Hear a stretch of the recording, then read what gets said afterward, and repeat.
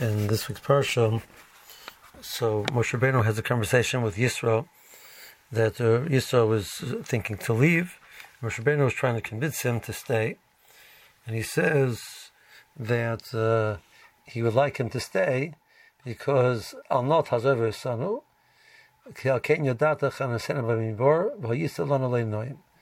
because you understand Yodata. We translate when you know means you understand what it means. The Klai was living in the Midbar, the different protection that they had in the Midbar, etc. You're familiar with it. You know what it is.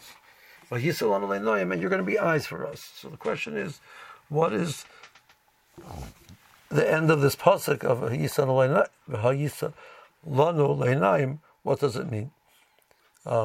So difficult understanding what it means. The Targum says, "Lo yisishbak yosana, do not leave us. Ariel Kenya data kad havena sharan b'mavara. You knew what it was like when we were in the Midbar. Ugevura dis aved lona chazesa beinoch, and the nisim, the gevura that the Bershom did for us, you saw." Okay, so that's how the Targum translates the pasuk. But the problem is obviously, so what does it do with Yisa Lono Leinoyim? You'll be eyes for us.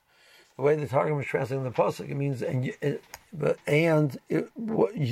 they were eyes for you. You saw this and you learned something from it. You were affected by it. So it was you had eyes for yourself. You used your vision and what you saw as a way to benefit yourself. You grew from watching these nisim.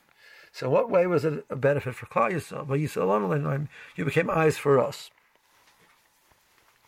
So Yisro, we go back to Parshas Yisro. Yisro is a person who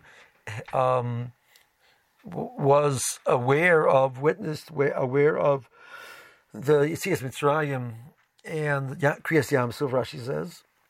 And based on that, he came to join Klal Yisrael.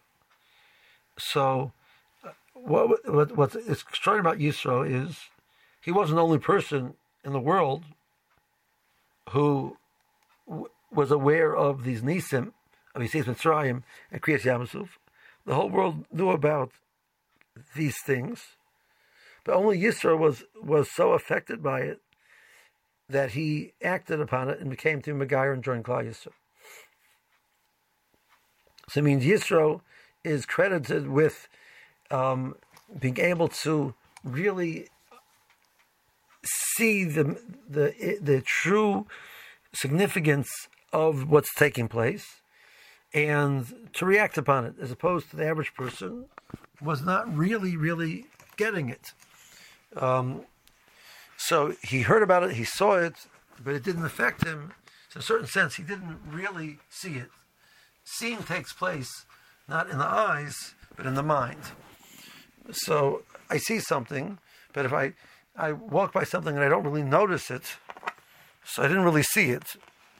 Well, physically I saw it, but that's not what we define as what sight is. Sight is things that we see and that we notice. And so what the pasuk has come along and saying is not just noticing, it means it's a notice to the point that it impacts you. If you notice something and it doesn't really change you, you didn't really notice it. It didn't really leave its impact upon you. So Yisro was a person who could be the eyes for Klal Yisrael, because he saw these actions, the nisim, etc., with such a clarity of seeing it that he reacted to it. So the Unkelos is saying, you witnessed these things, and you're going to be the eyes for us. It means you're going to be the one who's going to witness whatever is going to take place in the continued future, and you're going to truly see it, as opposed to sort of seeing it or seeing it the way you want to see it, etc. You're going to take it in exactly as is, process it, and truly get the message of what there is there, and you'll be the one who will then pass it on to us as well.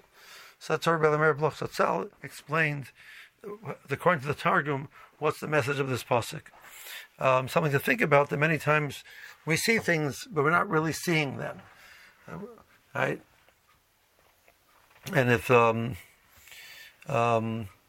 pasuk combines that the act of seeing is combined with the act of das, it's not just seeing, but the seeing which allows you to truly incorporate into your being what the message is.